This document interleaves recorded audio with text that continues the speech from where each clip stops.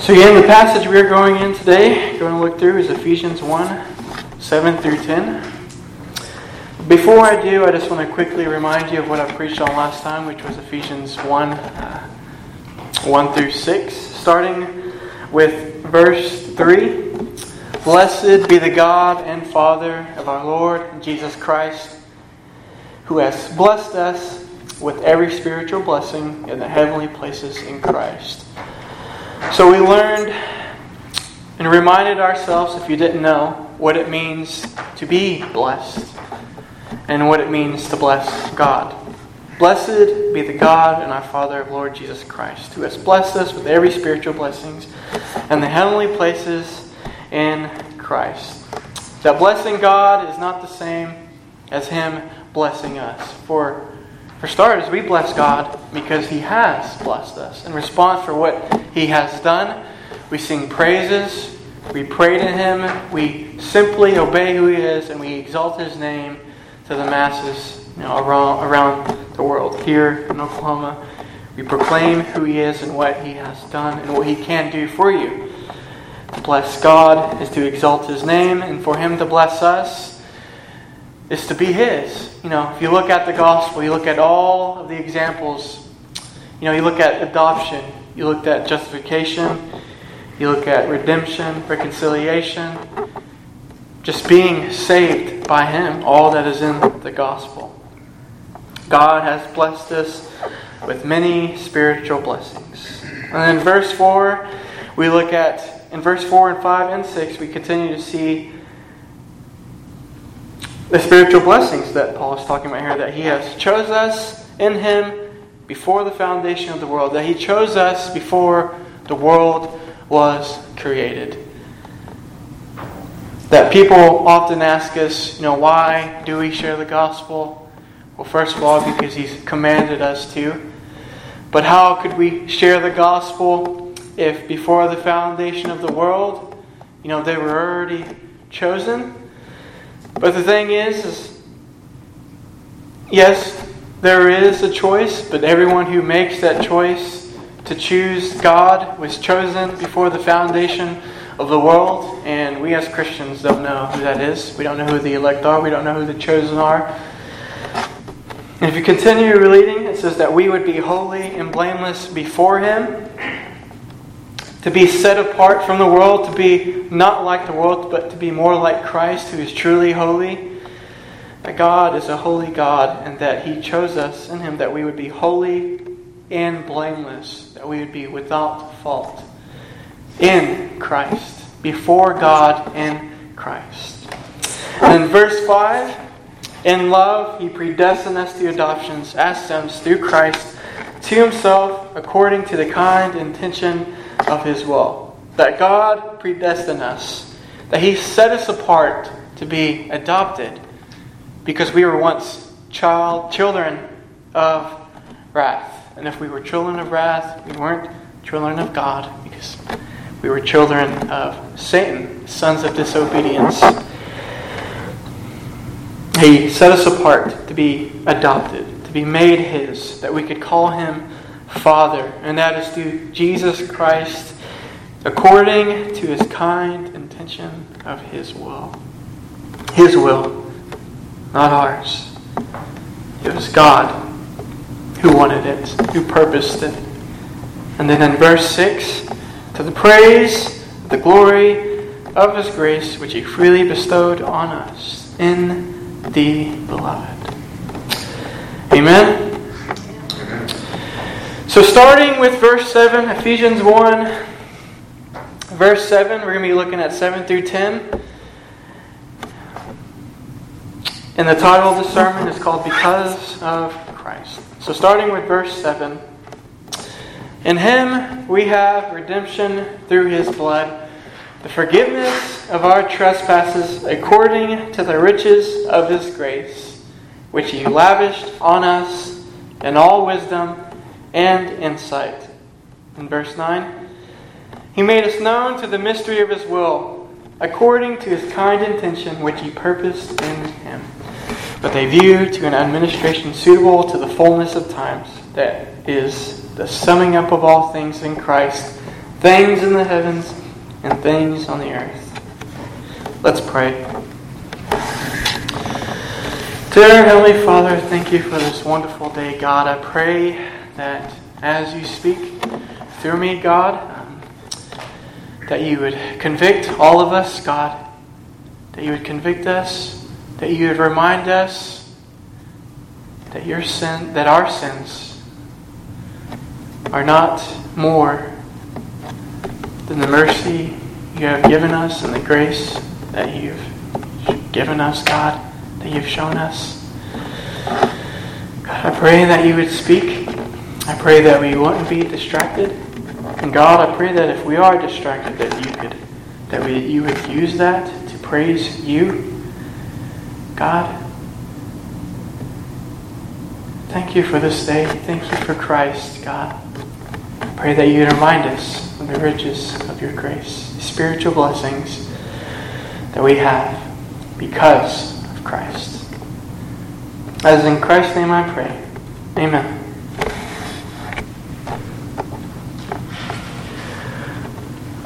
So Ephesians 1 through 7, I'm going to break that in three different statements, three different groups, starting with the first part of Ephesians 1 verse 7. In Him we have redemption through His blood. So in Him, in Christ, we have redemption through Jesus Christ's blood.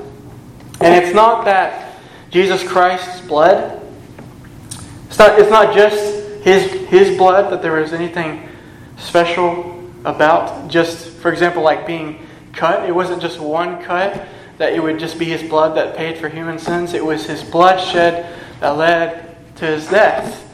That Jesus Christ came not to be served, but to serve, right? The righteous King of the world. And that's what He did for us. So in Him, we have redemption through His blood. So why redemption? Why did we need to be redeemed? It's because we were slaves. We were in bondage. We were slaves to sin. And Brady knows this. I'm sure all of you guys know this. But every single time that me and Brady have ever gone street evangelizing, or when somebody finds out, most of the time it's Christians who have a small issue with it. A big issue, I guess. But I had, a conversation not too long ago with some, I don't remember his name. I don't think it's important right now. But anyways, he was asking me, what's the difference between all the religions in the world and Christianity? When it comes to redemption, if you look at every false religion that is out there, if you look at Catholicism or Seventh-day Adventists, if you look at Jehovah's Witness, Mormonism, just whatever religion that's not Christianity, who does the redeeming? It's you. Well, it's the attempt, right? It's the attempt to try to redeem yourself to be in right relationship with whatever God they believe in. But with Christianity, it's the opposite. Christianity says you can't. You can't redeem yourself. You never could. And even that, you truly have never desired to be redeemed. But what does redemption mean now that I'm talking about being redeemed? It simply means to be freed, to be delivered. To be delivered from our bondage of sin, to no longer be slaves to sin.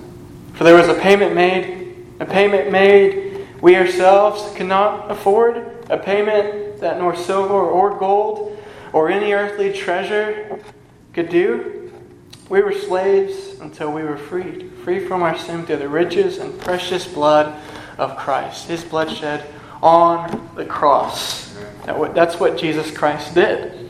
Not only did He adopt us, or that He has chosen us, or predestined us, or reconciled us, but He redeemed us. Christ has redeemed us. He has set us free. He has delivered us from the bondage of sin through the rich and precious blood of Him. The forgiveness we receive is both costly and free. The price of our redemption is the blood, the life, and the death of God's only begotten Son. As the old song goes, He paid a debt He did not owe, because we owed a debt we could not pay. Amen.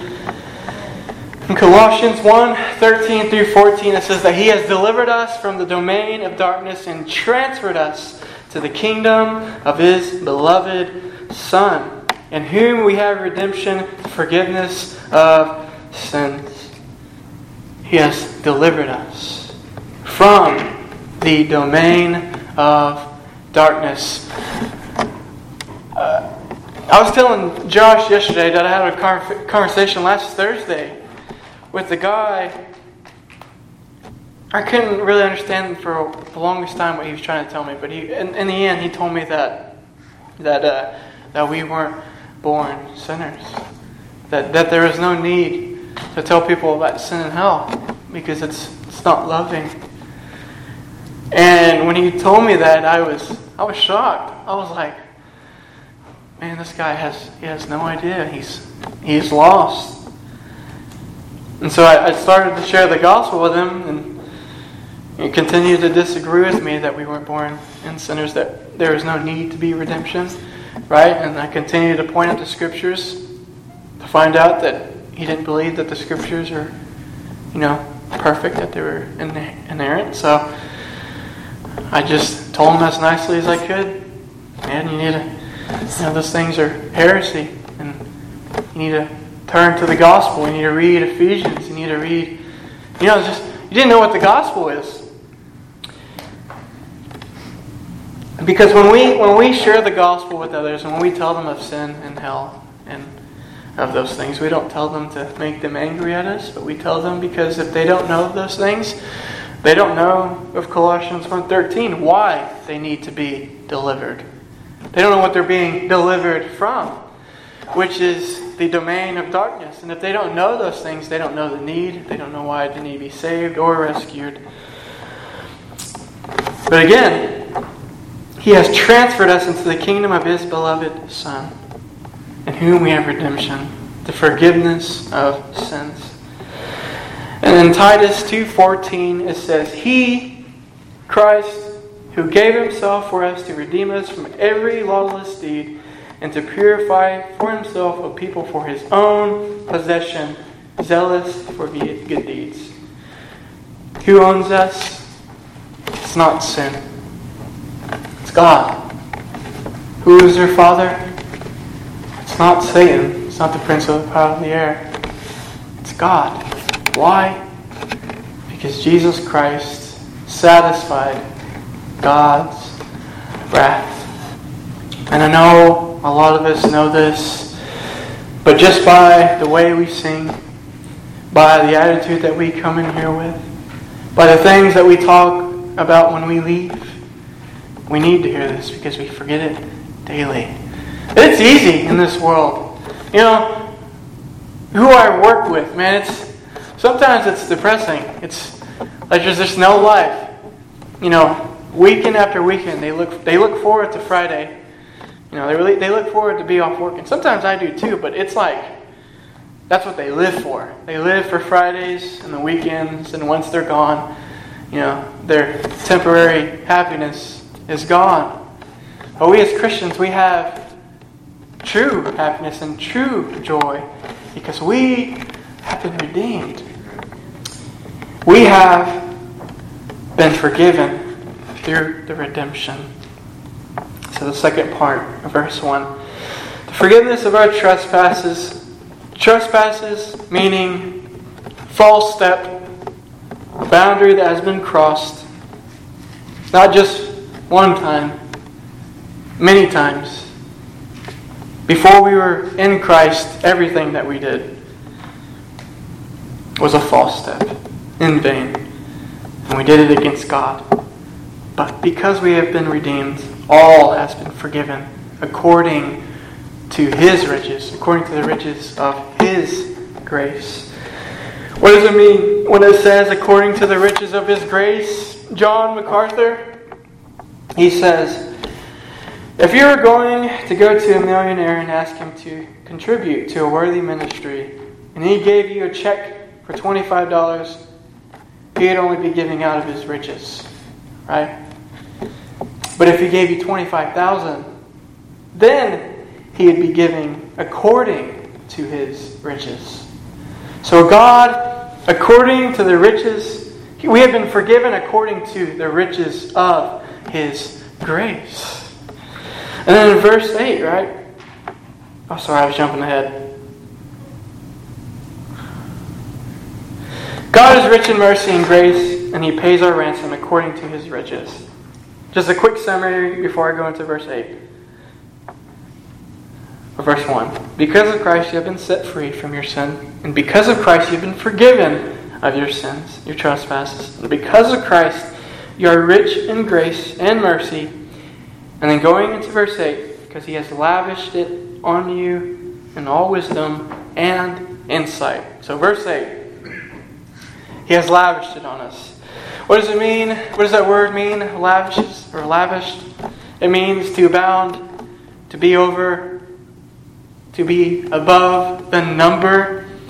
So when God lavishes His grace on you, it would be as if you were a cup overflowing with grace. It's not a drop. It's not that you could run out. It's not filled halfway. It's not filled to the brim, but it's overflowing. His grace is greater than your sin. Our sins, they are many, as we've seen, but His mercy is more.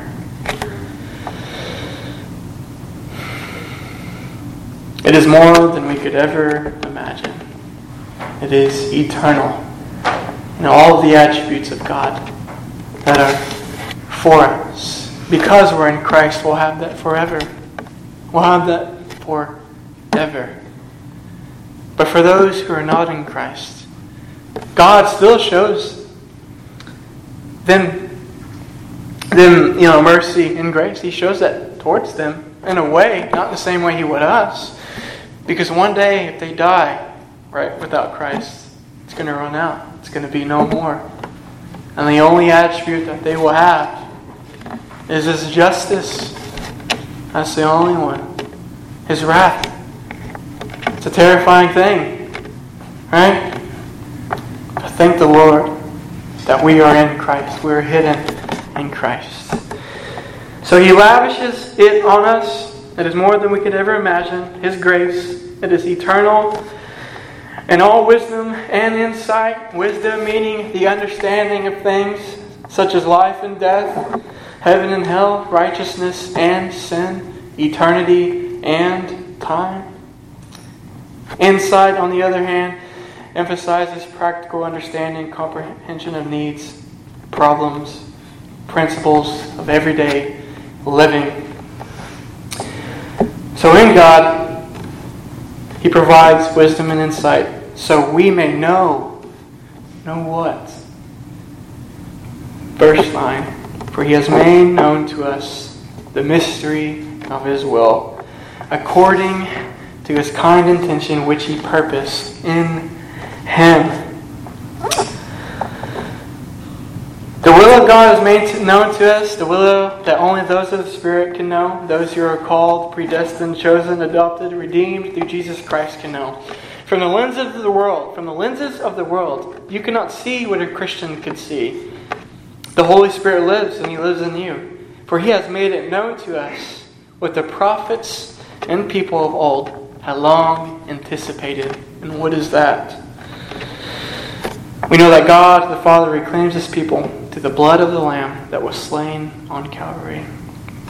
And that was only foreshadowed in the past. So what does it mean that God has made known to us the mystery of His will? It's talking about the prophecies, the typologies, the promises, the mere shadows we see in Christ. For that's what a typology means. It just means a type of Christ. We see that all throughout the Old Testament. And if you guys would just buckle up for me, because we're about to go through the Old Testament. And I'm going to try to list every single one of you that I could see in the Old Testament, starting with Genesis. So, if you guys are ready, we're going to be looking at the mystery made known to us. Just remind ourselves that the mystery is made known that was in Christ, that they did not know, but we know now. So starting with Genesis, we see that Jesus Christ was the offspring of the woman who will crush the head of the serpent, which Brady talks about a lot, Brady and Trish. It's beautiful. And then Exodus, we see that He is the Lamb of God, without spot, without blemish. And in Leviticus, we see that He is our true high priest. That's why I believe that Leviticus and Hebrews, even though one's in the old, one's in the new, they go hand in hand. Because it talks about Christ being the true high priest in Hebrews. In Numbers, we see that He is the one who is lifted up in the wilderness of sin. In Deuteronomy, we see He is the prophet like Moses. In Joshua, we see that He is the one who will lead the people into the land of rest. In Judges, He is God's appointed deliverer. In Ruth, in the book of Ruth, He is our kinsman's redeemer. In 1 Samuel, we see that He is God rejected as the king. In 2 Samuel, He is the heir of David's throne. In 1 Kings, He is the one who is greater than Solomon. In 2 Kings, He is the one like Elijah, not accepted in his own country. 1 Chronicles, He is the son of David. And in 2 Chronicles, He is the only perfect king. And in Ezra, the book of Ezra, He is the divine temple rebuilder. And in Esther, He is our providential protector. And in Job, or in Job, right? He is our advocate to plead our case to God and the Redeemer. In the book of Psalms, He is the one who is crucified but not left in Hades. In Proverbs, He is the wisdom of God and the founder of the earth. In Ecclesiastes, He is the one who will bring everything into judgment. And in Song of Solomon, He's the best example we could have of a true love. In Isaiah, He is a virgin-born suffering servant. I just want to say in Isaiah 53, I think that's a perfect passage to point to anyone who does not believe that Jesus Christ is God. I mean, obviously there's a lot of passages in the Old Testament, but it's just written hundreds of years before Christ came in the flesh, and yet it's word for word exactly what happens to Jesus Christ, who He is, what He looks like, and what He's going to do, and what happens to Him. The punishment that brought you peace fell upon Him. Later on, the Father was pleased to crush His own Son. In Daniel, we see He is the king over the kingdom that will never be destroyed. In Hosea, He is the forgiving and redeeming husband to the unfaithful wife.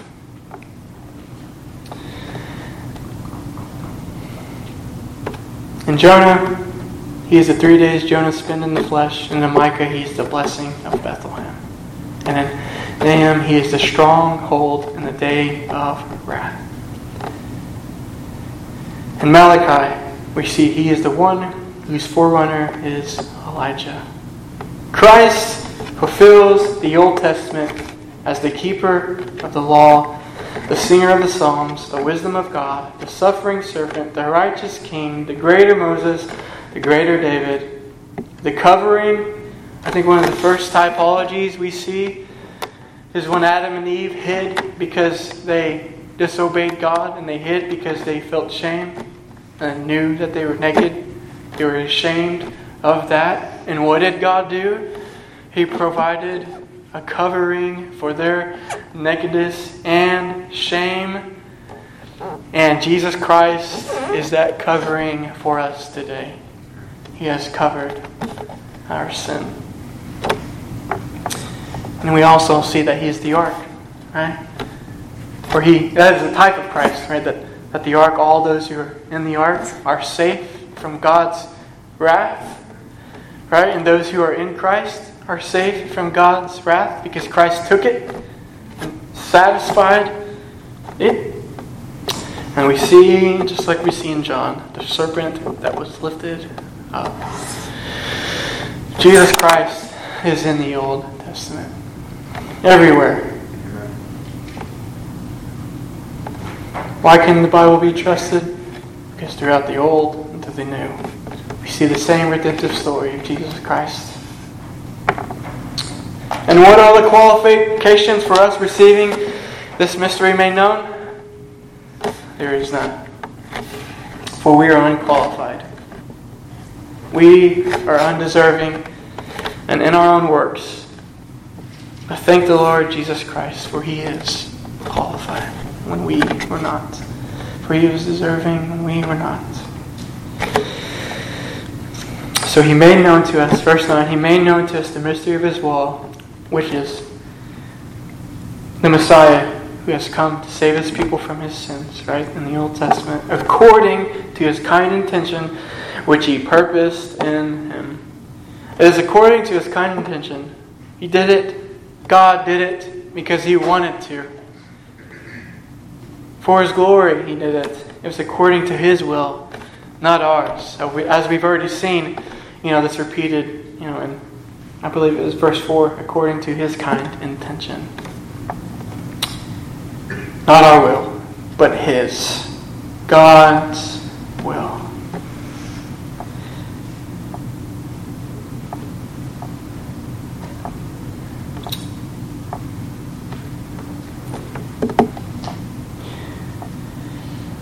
So, in summary, and as I close, if you are in Christ, all of these things are true.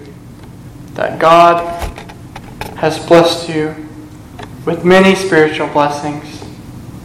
For you can rejoice because you are a citizen of heaven. This world is not our home. That's why we're like aliens here. We don't belong here. This is not our home. We are citizens of heaven.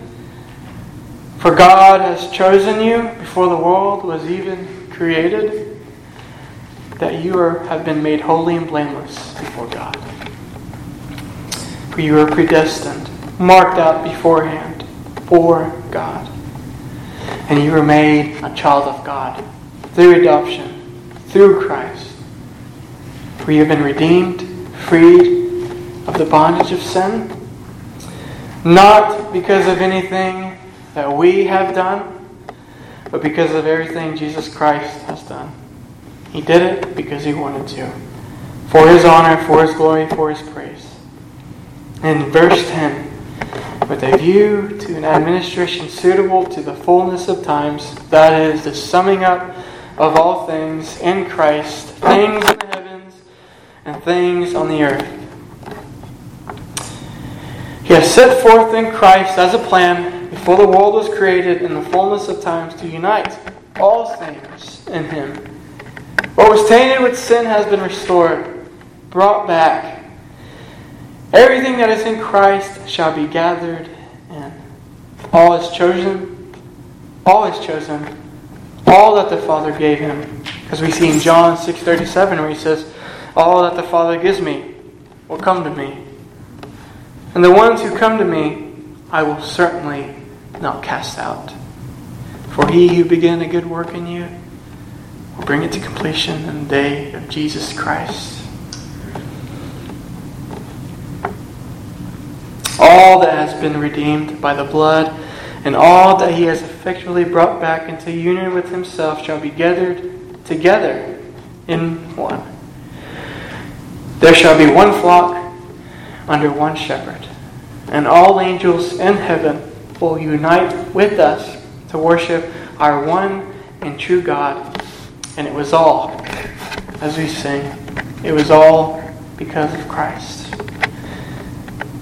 In Colossians 3:4, it says, when Christ, who is your life, appears, then you will also appear with Him in glory.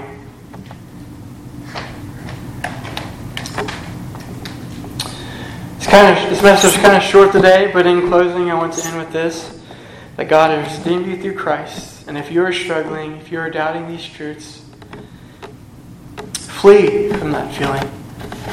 What has God said? What has He done for you? How can you remind yourself of these things? To be in His Word. And if you're not in His Word, or if you're in sin, you will feel far from Him. You will. But He's always near. If you're in Christ, He is always near. So flee from the feeling, flee from your sin, and turn to what He has said in His written Word. Pray to God. Be with God. Be honest with God. He already knows what you're thinking.